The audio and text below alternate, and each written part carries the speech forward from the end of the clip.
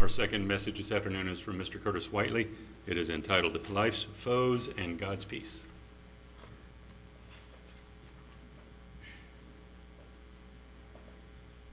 Good afternoon. It's wonderful to see everyone here today on God's beautiful Sabbath day. And as was mentioned, as you can see, the title of this message today is Life's Foes and God's Peace. Now, I think that many of us can probably easily see and understand that we do have a lot of foes in life. We have a lot of things going on. And if you were watching maybe the news, maybe you read the newspaper, you're keeping up with current events, you're going to learn really fast that this world is not very full of God's peace. I mean, we can pretty much just go across the globe from country to country. And as I was thinking about what to speak about this week, I couldn't help but just continually think, I personally in my life, I had a lot of things going on. I know some friends that are dealing with some situations in their life that is very stressful and causes them a lot of anxiety. And I just started thinking about, all the different things that's just going on in this world. This noise is continually. I mean, we can go from, starting back in the wintertime with the Russian and Ukrainian situation and how it's just a mess, and it's just involved so many different countries and so many different things going on with this continual fighting and this acquisition of land and this greed of man that's just demonstrated and exemplified in all of it. I mean, even to the point where just this summer, a full-fledged jumbo airplane gets missile and bombed out of the sky. I mean, you just kind of imagine, what kind of world we live in when we are actually, human beings are blowing other human beings out of the sky. And then the aftermath of that, if you kept up with anything that was going on, and what I'm referring to is obviously that Malaysian air flight that was leaving, I believe, from the Netherlands to back to, I don't know if it was Malaysia, if it was back to somewhere there in the southern Asian region of the world, that basically was blown out of the sky because it was maybe thought of as being maybe a Ukrainian airplane, a cargo plane of some sort.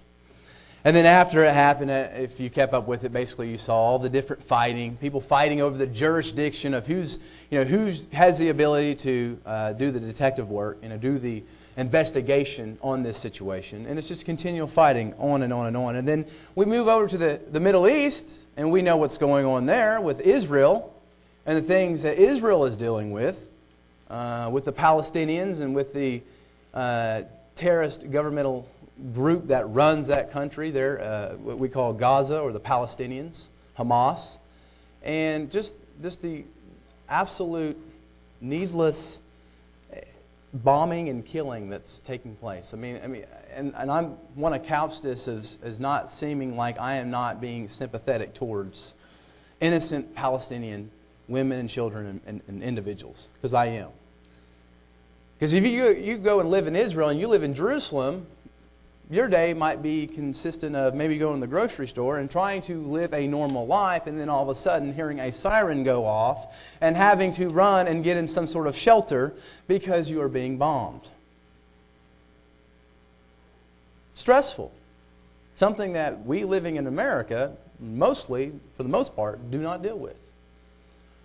And then, obviously, we know that Israel has a defense mechanism that is very capable of diffusing these attacks by Gaza, and we know that the Palestinians and Israel, defending itself and striking back, and obviously the government that's there in Gaza and the things that they do of not letting their citizens know everything that's going on, and then these innocent lives being killed because of that, women and children.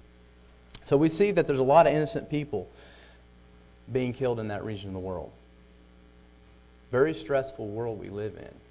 Very the opposite of what we think about or the images that come to our mind when we think about God's peace. And then that doesn't even mention the other Middle Eastern conflict going on with Iraq and with that mess and with just the absolute, probably one of the world's most militant, fundamental Islamic groups that the world's ever seen. just taking people's lives in the most grotesque and the most evil way conceived. To the point where people are even, I don't know how true this is, some people are even deciding to take their own lives for the purpose of not being captured by this fundamental group. And I saw a video just this past week, and I wasn't able to verify it, of people being just like they were cattle, like they were animals. You know, like I was looking at the Tyson farm, and that manufacturer over there that just has thousands and thousands of animals that they're just slaughtering, killing people like they are animals. And then we can come to our country, and it's a little different, but there's still situations going on where there's just, let's just be honest, conflict. I mean, we could just consider what's been going on recently in just the past few weeks with what's going on with just a state over to us in Missouri, in Ferguson, Missouri, and all that mess that's going on there. I mean, this is a world that we're living in where there's just so much conflict. You know, God's peace doesn't seem to be encapsulating the world. And it doesn't seem like that because it's not. And we know a lot of people, it's just this human nature, this struggle that we have with each other. But then I want to think about us as individuals. And we can go all around the world, and we can look at all the things that are going on, but what about us as individuals? And I know that sometimes it feels strange to be trying to consider what we might think is just a kind of a little problem in comparison to some of these big things that are going on throughout the world. Let's just think about that. Maybe some of the things that we're struggling with personally. I mean, I just picked up the bulletin a minute ago, and we just had the prayer requests, and we can see really quickly there's a lot of people that are dealing with a lot of things. There's a lot of people that are dealing with struggles that, you know, I've never had to deal with personally. Maybe you've never had to deal with personally. Maybe it's a sickness. Maybe it's the death of a lost one, or illness, or disease. Maybe it's just spiritual oppression that's going on in their life. We don't know. But all of us, we live in this world. We're in this thing we call the human condition. We have this nature about us that just wants to kind of, you know, war with each other. And then, you know, we also have a spiritual realm that tries to keep us down. And we have a lot of spiritual oppression we have to deal with. So all of this is the opposite of what we usually think about when we think about God's peace. And the words that I think about as I was coming up with this introduction was stress. I mean, we can just think about that. I mean, worries, anxieties. This is a chronic human problem. It's so embedded in our nature. You know, it's so, you know, a part of our nature to get wrapped up in things, to worry about things, to have, you know, such worries that it creates anxieties in us that where we almost just come apart underneath, and we're not even able to do anything. We're almost like paralyzed. And that's where I want to start today, is in Matthew the 6th chapter, because Jesus had something to say about worries. He had something to say about anxieties, about stress. A little bit different in the way that we just kind of introduced it, but nevertheless, I think that we can kind of use this as a springboard to what we're going to deal with today, and looking to God's peace, and looking for a defense against the foes that life tries to throw at us. Let's look at Matthew the 6th chapter and verse 25.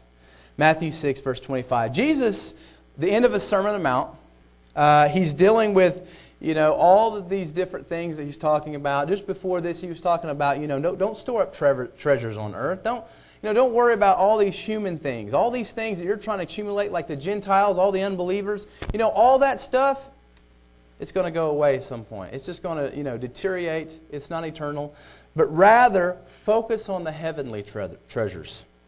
And Jesus says, "Therefore I say to you, do not worry about your life, what you will eat or what you will drink, nor about your body, what you will put on. Is not life more than food, and the body more than clothing? Look at the birds of the air, for they neither sow nor reap nor gather into barns, yet your heavenly Father feeds them. Are you not of more value than they? Which of you, by worrying, can add 1 cubit to his stature? So why do you worry about clothing? Consider the lilies of the field, how they grow. They neither toil nor spin. And yet I say to you that even Solomon in all his glory was not arrayed like one of these. Now if God so clothes the grass of the field, which today is and tomorrow is thrown into the oven, will He not much more clothe you, O you of little faith? Therefore, do not worry, saying, what shall we eat? Or what shall we drink? Or what shall we wear? For after all these things the Gentiles seek. For your heavenly Father knows that you need all these things. But seek first the kingdom of God and His righteousness, and all these things shall be added to you. Therefore, do not worry about tomorrow, for tomorrow will worry about its own things. Sufficient for the day is its own trouble. And this is a passage that many of us have went to many times. We're familiar with it. And basically, Jesus is just saying, look, quit fretting. Don't worry. God will take care of you. At a very basic level, Jesus is trying to tell those who are listening, God is going to take care of you. And He brings out all the basic things in life. The things that, are so simple but are very important. I mean, we need them to survive. We need them to continue on. He talks about food, about what we drink, our clothing. And in these days, this period of time in history, a lot of people didn't have a lot of physical possessions. A lot of people just tried to survive from one year to the next. The ancient Middle Eastern or ancient Near East, that area we call Mesopotamia that wraps down, goes down to Egypt, we call that the Fertile Crescent. And a lot of people kind of huddled around that area because of two things. Number one, the rivers that were around there, and two, those rivers flooding and bringing upon the land something known as silt, and once those rivers would recede back, it would leave nice and lush land to farm on. And so because of that, a lot of these people, not just this region of the world, others though, but a lot of people started to attaching deification to these different environmental elements in life. That's why we hear, in ancient Egypt, the gift of the Nile. They looked at the Nile as being, there being a god of the Nile, being a rain god, being a sun god. All of these different things that were needed in order to survive, in order for a person to have nice land to farm on, to have luscious crops grow. And we also see this is why a lot of times in this day and age people would fret, because it's not like, they could just go to a store and buy the natural things that they needed to survive. But Jesus is talking about these basic things, and He's using the arguments from nature. Really simple arguments. Really simple. Jesus is actually employing a common idiomatic expression that basically says that if this is true, then something that's even greater than that is going to be even more true. For instance, Jesus says, the birds of the air. Look, God feeds them. They don't go out and farm. They don't go out and gather crops and and go and harvest the land and put them and store them up in barns. But God still feeds them. And Jesus is basically saying, look, you're humans. Aren't you more valuable than they? Of course. Genesis, the first chapter, verse 27 says that men and women, humans, were created in the image of God. The only creature of God that's created in His image is mankind. And God takes care of all of His creation. And of course, if He takes care of even something as small as a bird, He's going to take care of humans who have more value than even they. He also talks about the lilies of the field.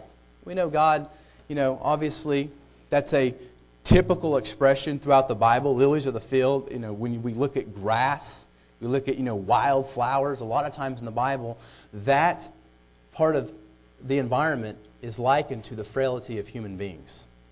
How easy it is for those things to be today and tomorrow. They're just cast into the fire.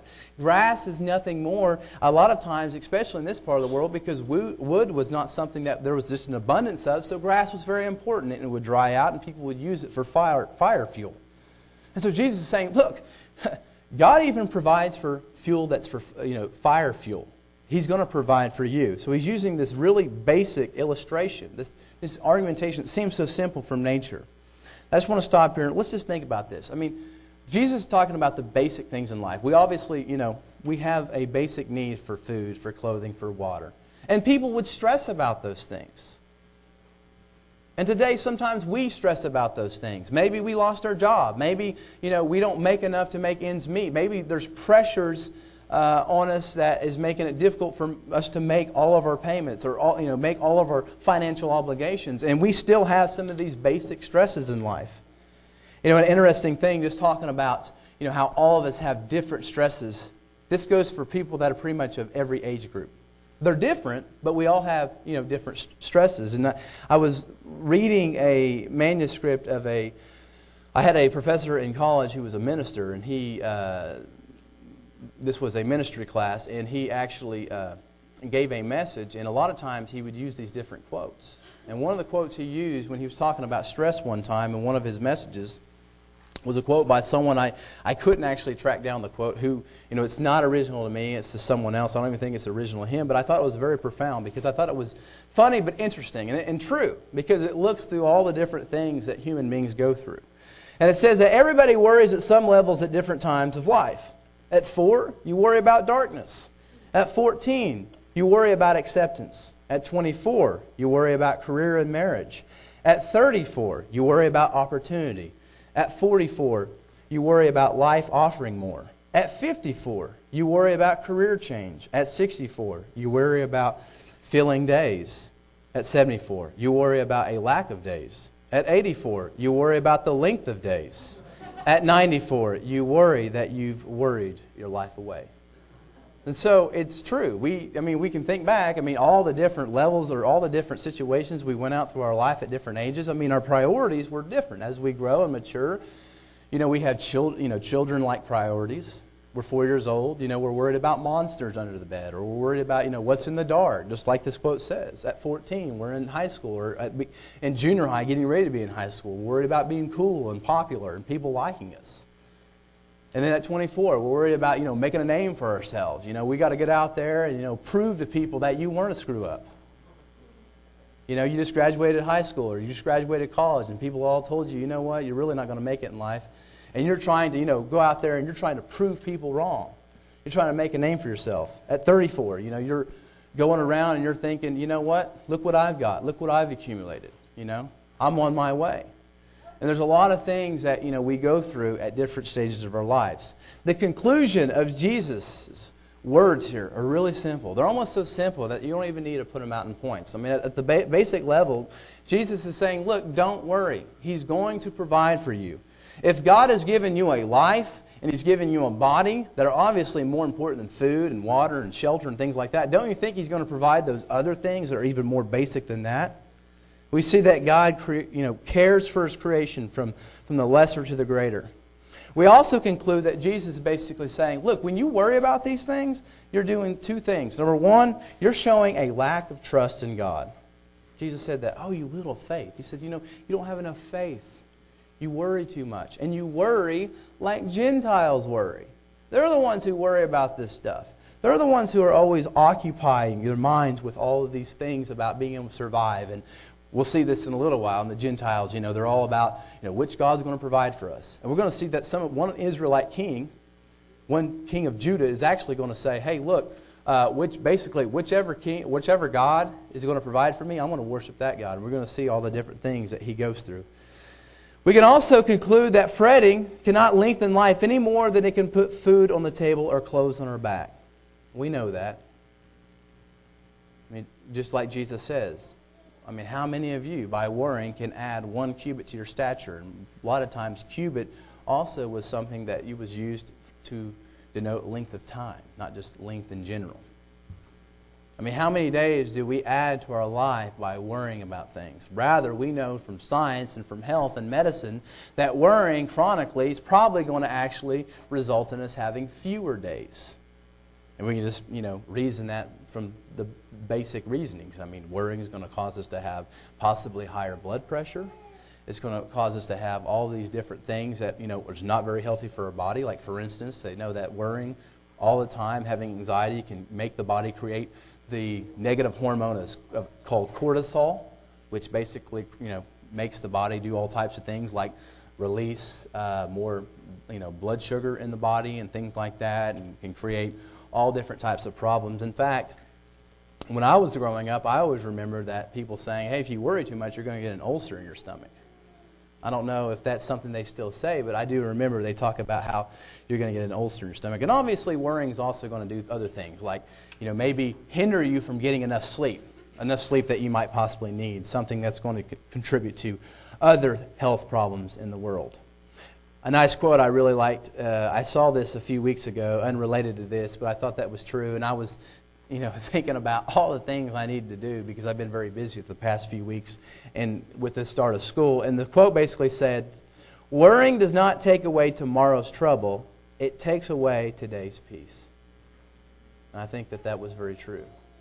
Because sometimes what we're doing is we're worrying about possibilities of things that might happen tomorrow. I mean, sometimes a good level of worry can be okay. And I think that Jesus is discussing the type of worry that makes us come apart, to where we almost fixate on it. We almost become, so paralyzed in doing anything because we're just so fixed on this worry. The last thing that Jesus says is, look, I told you what not to do now. Now let me give you a solution. Let me tell you what to do. I told you not what to do, what not to do. Now let me tell you what to do. And Jesus says, instead of worrying so much, put your eyes on the kingdom of God and His righteousness. And this word that Jesus, and the way He's saying it, is not denoting the type of righteousness that we hear about when we maybe read the epistles of Paul, and those epistles where Paul talks about righteousness and he talks about the justification of faith.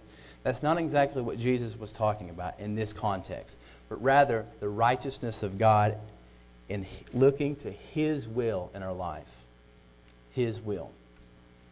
Now, something interesting that Jesus said at the very beginning of this sermon that He began was in the Beatitudes. At the very end, Jesus says in Matthew the 5th chapter, and I don't know if I gave this to Brian or not, but Matthew the 5th chapter,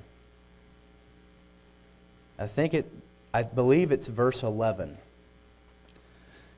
Jesus says, "Blessed are you when they revile and persecute you and say all kinds of evil against you falsely for my sake.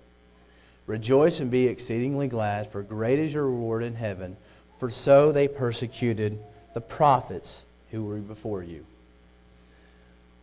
Why I thought this was so significant was because Jesus is talking about that same thing, that looking to God's righteousness. Those who thirst for righteousness' sake. And he's obviously having the Old Testament prophets in mind when he's talking about this. These prophets who went around the nation of Israel, oftentimes when the nation of Israel or the nation of Judah was not on track, not fixing their eyes upon God's righteousness, and were saying things that were very unpopular. But nevertheless, they had their eyes fixed on God's will in this life. Their eyes fixed on God's righteousness. And it got me thinking about how these prophets, so much, they had to rely on God, not themselves. I mean, they had stress. We know they did. We can read all throughout the different prophets, to Daniel, to Ezekiel, to Isaiah. They all had stresses. They all were preaching unfavorable and unpopular things to people that didn't like to hear what they had to say. And this got me thinking about, so much of Israel's history is caught up in stories of people trying to take things in their own hands instead of focusing on God's will, focusing on God's righteousness, and focusing on God taking care of them. What can we learn from the very beginning of God calling Israel out of Egypt? Where did they go? They went to the wilderness, right? The wilderness journeys of Israel, I think, to some degree, is one of the most, I think the most telling place there is in the entire body of Scripture that we have about relying on God. The whole story, the whole time, God's saying the same thing. Not literally, but basically the sentiment of His words. Rely on me. Look what I did for you. I brought you out of this nation that was very powerful and that enslaved you, and I did all these mighty deeds in front of you. And then what do? You say, hey, there's not even food out here. We're going back to Egypt. Why'd you bring us out here, Moses, so we could starve and die? That was the response that we saw Israel make to God after all of these things. God had provided for them. God had provided these miracles for them to get out of Egypt. And what do? They turn and say, nope, we still don't believe. We're still concerned. We're going to take matters in our own hands, and we're returning to Egypt. That was the sentiment that was given. So I started thinking about this, about how, we even have a show out there that's called Do It Yourself, DIY. Is it a show or is it a channel? I can't remember. But it's like Fix It Up Yourself, like it's a house show or a house channel. It's about, like instead of going out and getting a contractor to do, redo your bathroom, do it yourself. And there's different things you can do, which is a neat show, and I'm not bashing the show in any form or way, but I'm talking about just that typical sentiment. You know what? I'm not going to rely on God, I'm going to do it myself. We see men of God do that throughout the Scriptures. God tells them something, okay, maybe I need to reinterpret what you're talking about, like Abraham. I mean, one of our, the main people we think about when we think about the faith, the father of faith, Abraham. God said, look, I'm going to give you a son. Okay, well, maybe I need to have my heir be this guy. He's one of my servants. And God says, no, I'm going to give one out of your own, out of your own bowels. You're a real son for you. And he says, okay. Goes away, and what does he do? He lets his wife entice him to believe, well, look, take my handmaiden, Hagar, and have a son with her. Okay? I'm going to do it myself. Let's look at one example of someone who wanted to do it themselves and how far it took them down. Let's go to 2 Kings, chapter 16. Sorry, getting a little mixed up here. 2 Kings, chapter 16. A famous king happens to go by the name of Ahaz. Maybe you've heard of him before. And he was a king of Judah. And let's just look at some background details about this king. It says that he was 20 years old when he took the throne over. Now, we don't know exactly the chronology. It was somewhere around 735 BC. There's some problems with the chronology as far as dating it. They think that maybe possibly he actually reigned longer. Maybe part of that, 20 years or 16 years rather, was whenever he reigned by himself. But maybe before that he was a co-regent, maybe with his father. But anyway, he lived at a time that was just a few years before the northern 10 tribes there in Israel, the northern kingdom of Israel, was getting ready to be taken into captivity. And so what we have here is we have this individual named Ahaz that's taken over the throne in the kingdom of Judah in the south. In the north, the kingdom of Israel, they had a king by the name of Pekah, and then Syria, north of the kingdom of Israel, had a king by the name of Rezin. Okay? Now let's just read a little bit about the beginnings of Ahaz and what the Scriptures have to say. Let's read the first few verses, 2 Kings 16, verses 1 through 4. It says, in the 17th year of Pekah, the son of Remaliah, Ahaz, the son of Jotham, king of Judah, began to reign. Ahaz was 20 years old when he became king, and he reigned 16 years in Jerusalem, and he did not do what was right in the sight of the Lord his God, as his father David had done. But he walked in the ways of the kings of Israel. Indeed, he made his son pass through the fire according to the abominations of the nations, whom the Lord had cast out from before the children of Israel, and he sacrificed and burnt incense on the high places, on the hills, and under every green tree. So we see the description given to King Ahaz right at the beginning was that he did not walk in the ways, or that he walked in the ways of the kings of Israel, not after his father David. Now here we have a king, that's a king over Judah, now being characterized and described as if he's a king of Israel. And we do know that there wasn't a good king in all the land of Israel, in the northern tribes. We know that the things that they got involved in, all the idolatry, and we know in the south, in the kingdom of Judah, there were good kings, and then there were a few bad kings, and Ahaz happens to be one of the bad kings. But it says that he made his son pass through the fire, there in verse 3. And this is kind of an example of how he started to get involved in the different types of things that were obviously the abominations of the nations. Now, what has typically been taken to refer to when it says he let his son, or he made his son pass through the fire, is child sacrifice. Something that went on in this day and age, in this period of the world. Typically it was associated with some sort of type of Moabite deity worship. But by this day, it had kind of, went about and been adapted into many different religious cultures of the ancient Near East by this time in King Ahaz's day. We do not exactly know for sure if this is the reference that's being talked about, if it was actually child sacrifice, or if it was possibly some alternative form of divination or ritual that was obviously pagan, maybe some type of pagan ritual burning or singeing or something like that. We don't actually know. But what we do know is that Ahaz is participating in what is known as the abominations of the nations. And if we were to go to Deuteronomy, the 18th chapter, we're not going to go there, you would see that one of the things that's outlined in the 18th chapter, verses 9 through 12, you just want to write that down, is the abhorrent practices of the nations there in the ancient land of Canaan, before the ancient Israelites came in. And we know that one of the reasons that God had came out and allowed the things to go on and allowed the children of Israel not to let any of them stand was because it was judgment and punishment upon these nations for these evil things that were taking place among them. Now it's interesting, another historical note just to let you guys know, and maybe you've already known this, is that 2 Chronicles, the 28th chapter, is a chapter that describes some of the same things, but just from a different angle. It's a parallel chapter of 2 Kings, the 16th chapter. And one of the things that it says in that chapter is that he did this at the valley of Ben Hinnom. This is the south side of Jerusalem, which joined the Kidron Valley at the southeast corner of the city.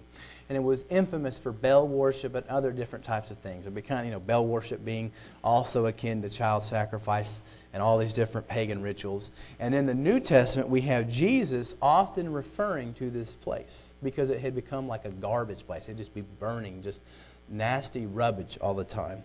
Like Matthew, the 5th chapter, verse 22, he talks about, don't worry about what men can do to your body, but worry about, what, God can do, And so anyway, that's where we get the word Gehenna fire. When Jesus says hell, typically he's talking about Gehenna fire, and Gehenna is from the Hebrew word Gehinnom, which is related to that word, the valley of Ben Hinnom.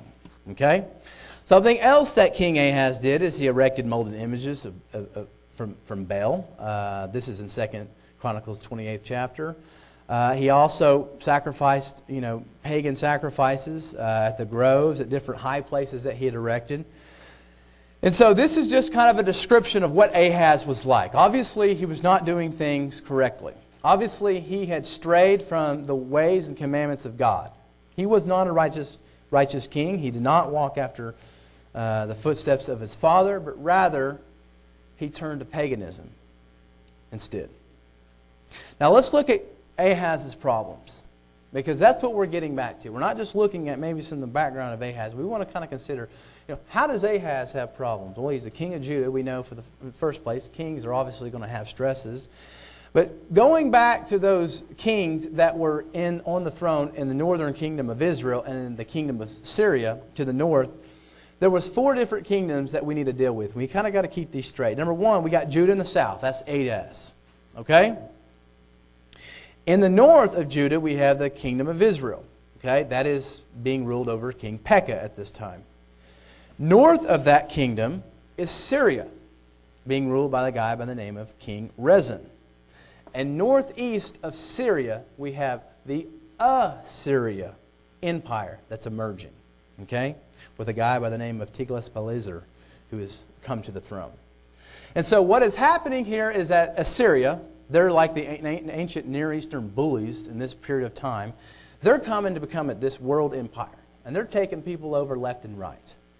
And so Syria and Israel decided, hey, let's hook up and form an alliance with each other. And maybe we can fight against this growing Assyrian threat to the north of us. Well, what's happened is that a part of them coming together as this alliance to fight Assyria, they decide to attack Judah. And that's because Ahaz had refused to basically become aligned with Syria and Israel about a year before this. And so in history studies, they call this the Syro-Ephraimite or Ephraimitic War. The war when Israel and Syria aligned together, pushed against the kingdom of Judah when Ahaz was on the throne.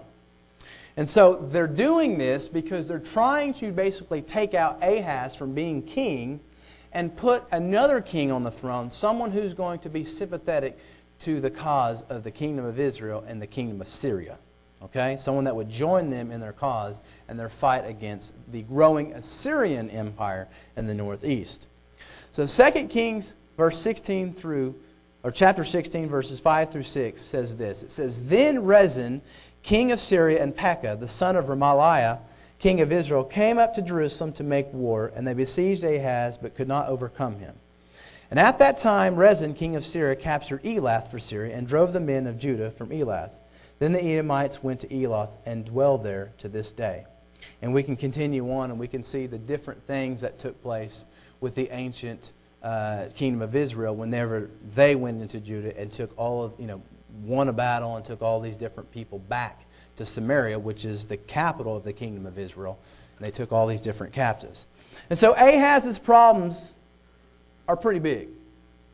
Number one, he's got Israel and Syria trying to push against him. And they're winning.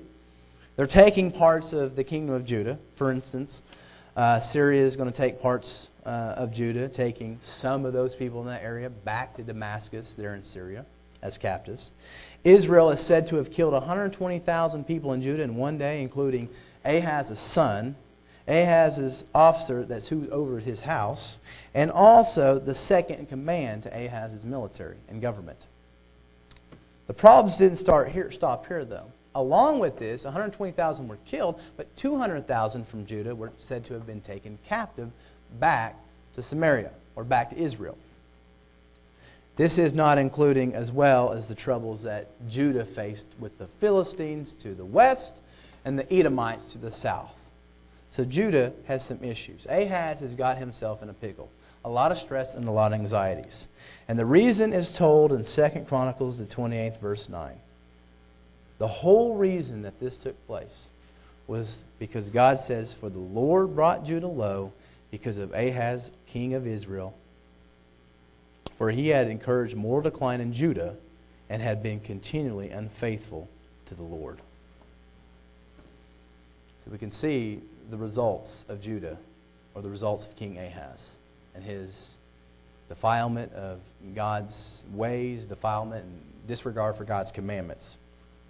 But nevertheless, the interesting thing is that God had not given up on Ahaz. Because when all this was happening, a message came to this individual by the mouth of Isaiah. And Isaiah records this for us. Let's go to look at the response of Isaiah. We have to ask the question, we've seen Ahaz's troubles. How's he going to respond? What's he going to do? Isaiah, the 7th chapter, picking up in verse 3, says, "Then the Lord said to Isaiah, Go out now to meet Ahaz, you and Shear-Jashub, your son, at the end of the aqueduct from the upper pool on the highway to the fuller's field. And say to him, Take heed and be quiet.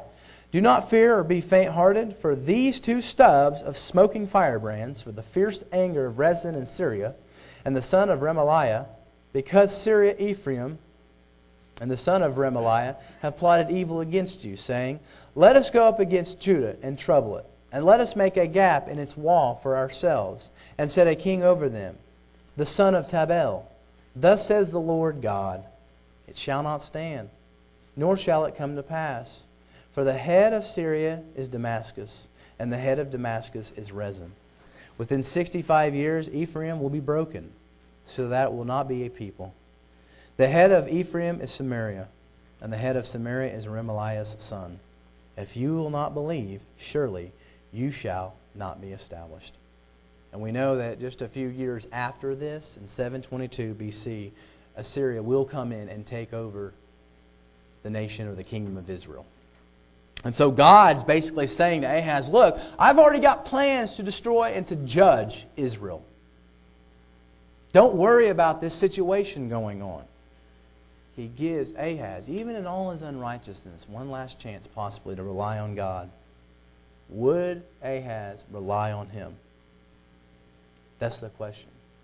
Would Ahaz repent and say, okay, I'm going to take your word for it. I'm going to believe this word. The answer is in 2 Kings 16, verses 7 through 9. Instead of choosing God, Ahaz decided to put his reliance in flesh and blood. Verse 7 says, So Ahaz sent messengers to Tiglath-Pileser, king of Syria, saying, I am your servant and your son. Come up and save me from the hand of the king of Syria and from the hand of the king of Israel, who rise up against me. And Ahaz took the silver and gold that was found in the house of the Lord and the treasuries of the king's house, and sent it as a present to the king of Assyria. So the king of Assyria heeded him, for the king of Assyria went up against Damascus and took it, carried his people captive to Kir, and killed Rezun. So we can see that Ahaz decides that he's going to rely on the growing Assyrian threat.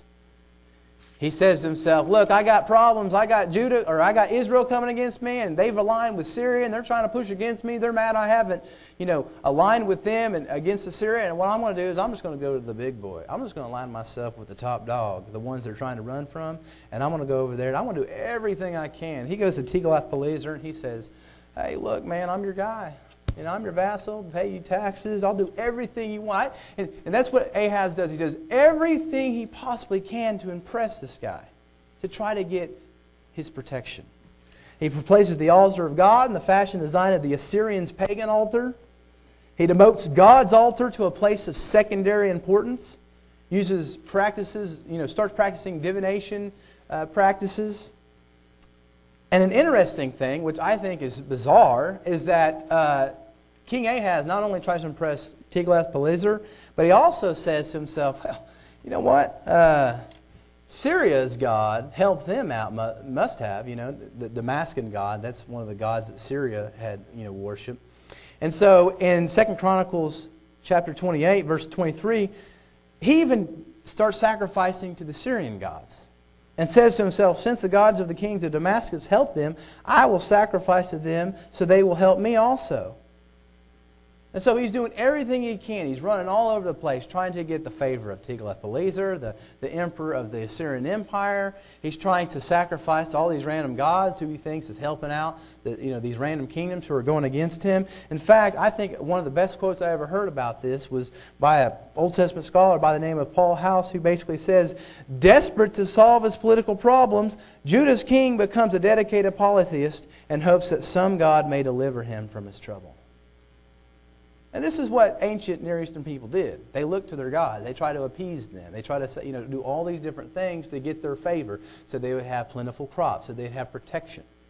And so a lot of kings back in Israel's day would be pressured because what would happen is that maybe they would go into unrighteousness and they would be chastised by the real God, and they would think to themselves, man, maybe these people that are coming in against us, maybe their gods are stronger than ours. Maybe we need to cast our lot over there. And so some of the kings would start having pressure to start worshiping the gods of the nations. So some points of reflection here. Looking at King Ahaz, there's a lot we can look to. And a few years ago, I think I talked about this individual, and I gave a message, and the title of that message was Ungodly Alliances. And that's what King Ahaz did here. He ungodly aligned himself with flesh and blood, chose the protection and to rely on this growing emperor and his empire, opposed to relying on God.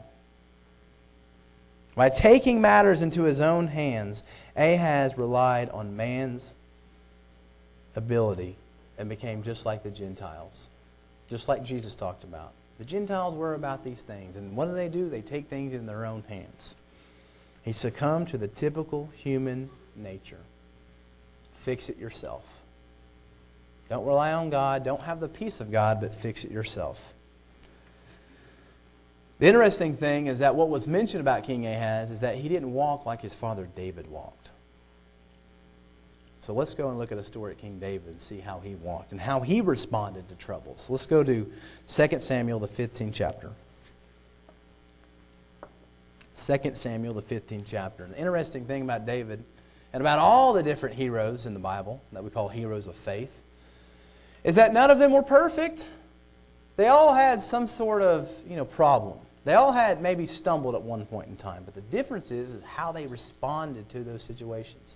Did they pick up? Did they take God's chastisement and say, okay, I'm going to move forward and I'm going to learn my lesson? Or did they just have a hardened heart or become hardened? And the story we're looking at is when David flees from his own son Absalom. Maybe you've heard this story, and I think that this is a very interesting story, especially if you have children. And even if you don't have children, I think you can kind of, understand that this would have been very difficult. Because Absalom, one of David's sons, decides that he's going to try to stage what we would call a coup, a takeover against his father David. Take over the government. And he does this in a political way, which is very interesting. Absalom is a very crafty individual. In fact, we're going to see kind of his style of politicking, because that's what he does. But he basically goes around and starts to use this demagogic method of getting the people's hearts. And we're going to see this in 2 Samuel chapter 15, verse 1 through 6. But the heart of the matter in the countryside was something that people really, really cared about was justice.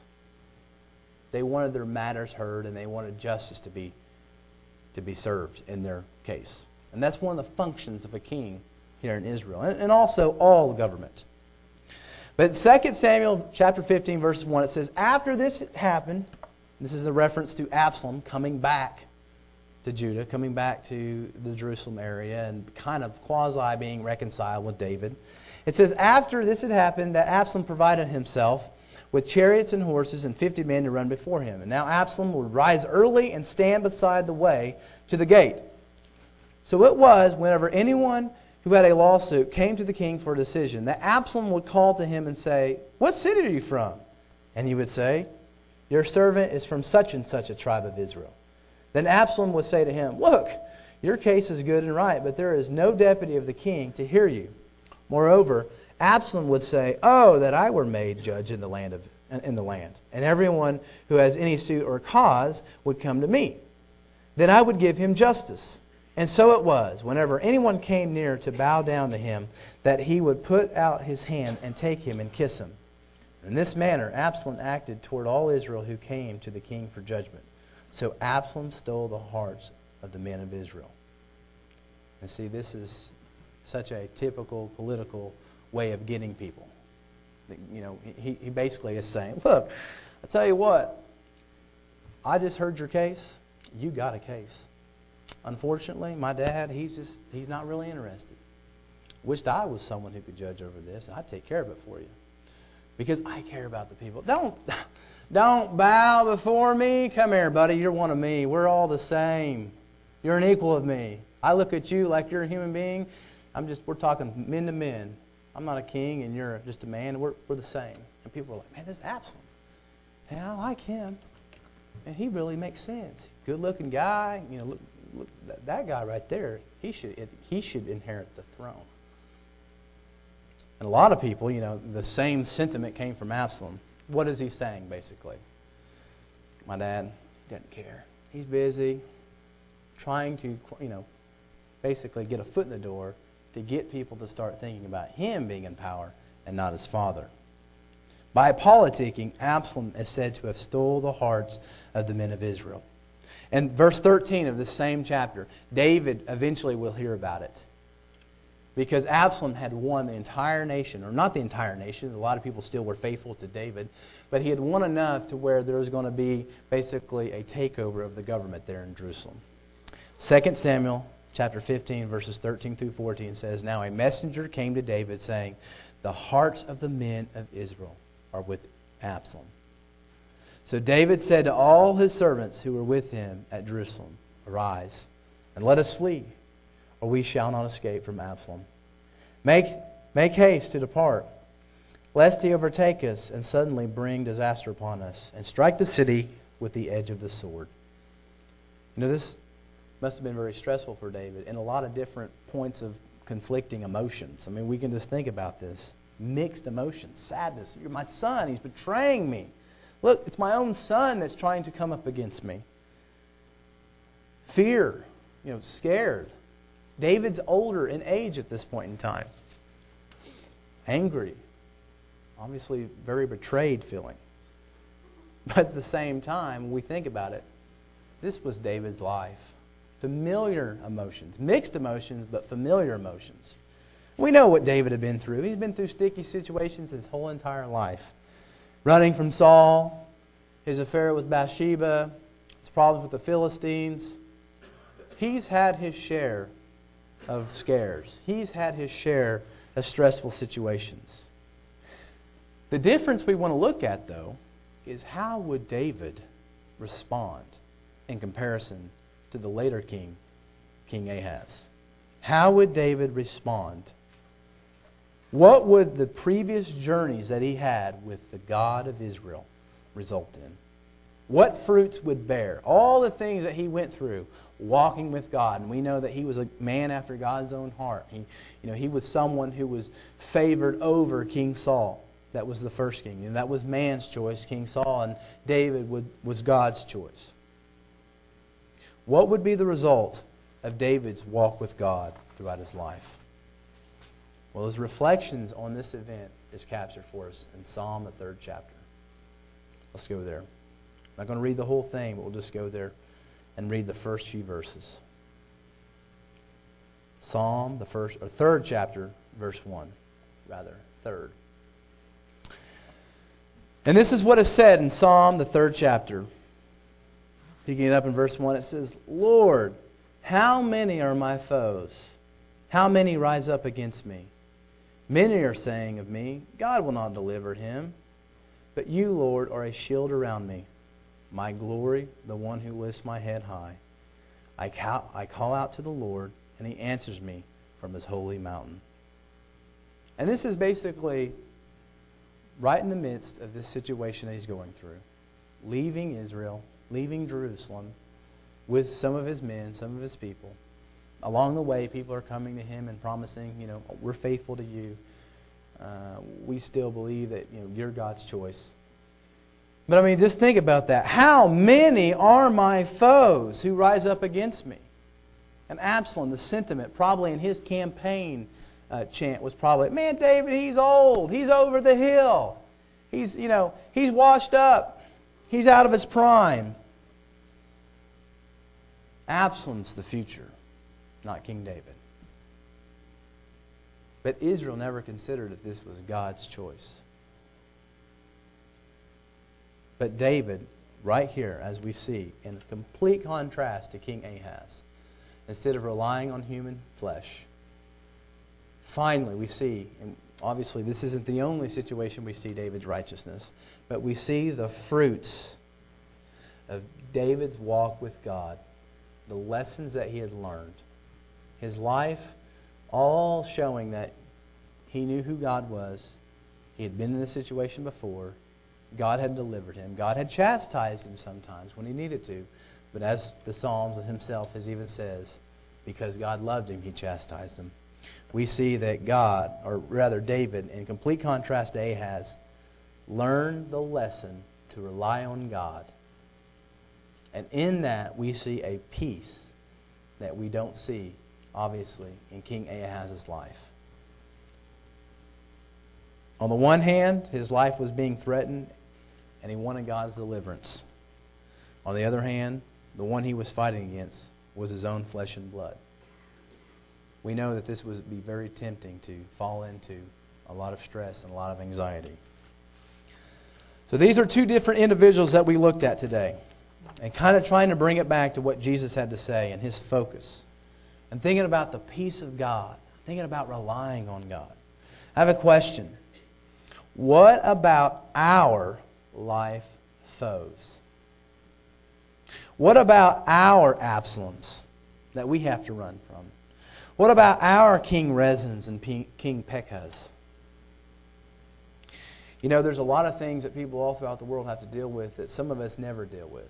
Sometimes we think about foes as just being like in war and battle, physical, but it's not always physical. Much of it's spiritual.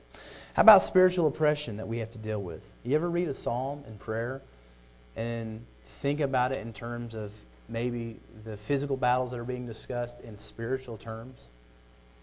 Because those are the battles, as we see, that we deal with here today.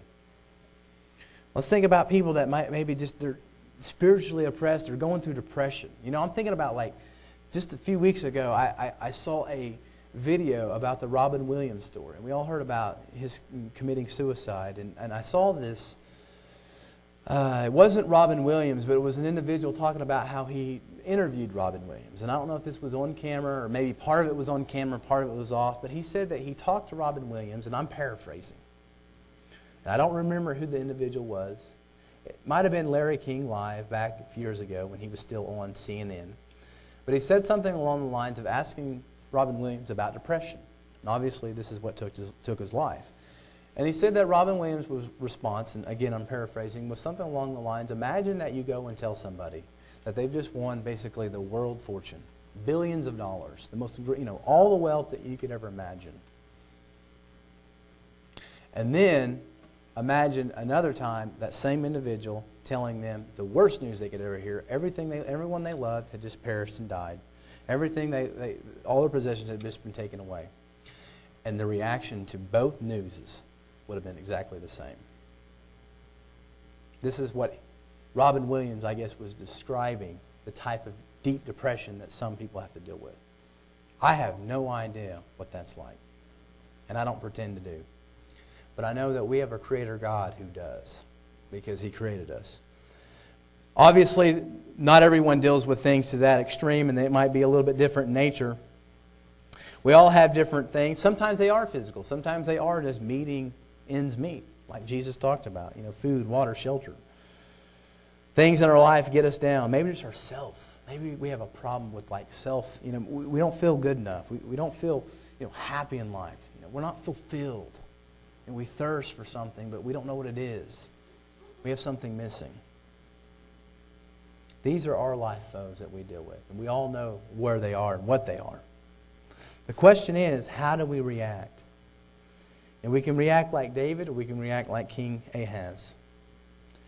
Do we realize that walking with God is not something we just start doing, but rather is a process that begins throughout our entire life? We don't just say, I'm walking with God, and today I should have everything figured out. I should have just as much faith today as I will in 20 years from now. Walking with God, it's a learning process. I think we can look at David's life and we can see that. It is a learning process. David had to stumble. David had to fall. But the thing is that we got to learn from those stumblings. Sometimes God lets us stumble. And I'm glad He does, because that's how we learn our lesson. It's through falling. An interesting thing about the men and women throughout the Bible, the people that we call like the heroes of faith. There's a common thing that they all have in common. And that is that they put God's will first. I think that's what Jesus was getting at. Put God's will first. The kingdom of God. This is what I'm here to preach to you. This is what I'm talking about. The kingdom of God. And I'm coming to show you that through me, this is possible.